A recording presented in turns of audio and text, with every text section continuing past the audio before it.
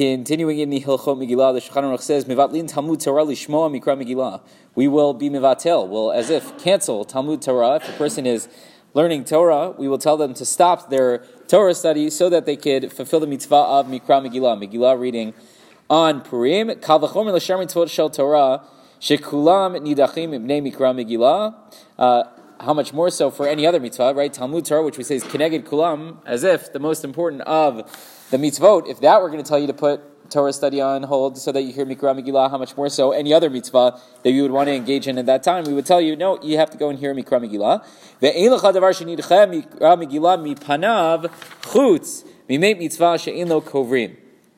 The only mitzvah that we would tell you, no, you have to do this instead of going to hear the Megillah reading, that is if, God forbid, you run into a situation where someone has passed away and there's no one to take care of the burial. It's what we call a mate mitzvah. So you have to go and you have to engage in the burial arrangements in order to make sure that this person is taken care of. Then we would say, all right, fine, put Mikra Megillah on hold. And he says, Shapagebo kovrot chila v'achar kach koreh. Right? First, you should take care of that, and only afterwards should you then go and make sure that you can hear the Megillah reading. Now, the Rama will qualify this a little bit, so we'll have to develop this further. But the Mishnah Berurah here says, "Mivatlin Talmud Torah Rotzel Omar After Talmud Torah Shakul Keneg Kol Mitzvot." Even though we said that Talmud Torah is the most important of the mitzvot. Va'afilu hayta Talmud Torah shel chabura gdola shel kufa anashim shalomdim be'ezeh bayit.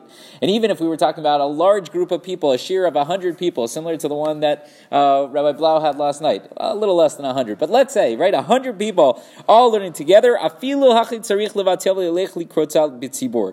Still, we would tell them to stop, cancel your shir, and instead go to hear Mikra Megillah in as large a group as possible, mishum birovam hadrat melech, because we always want to have a large gathering. We've said before that birovam hadrat melech, there's greater glory to the king, to Hashem, when there is a multitude of people involved. He says, v'katav Chaye Adam writes, if a person always goes to a specific minyan during the year, so ein tzarich it wouldn't be necessary to go to Beit HaKnesset, meaning, so we typically go to the Beach of Kehillah. The Beach of Kehillah, we're going to get how many people for Megillah reading?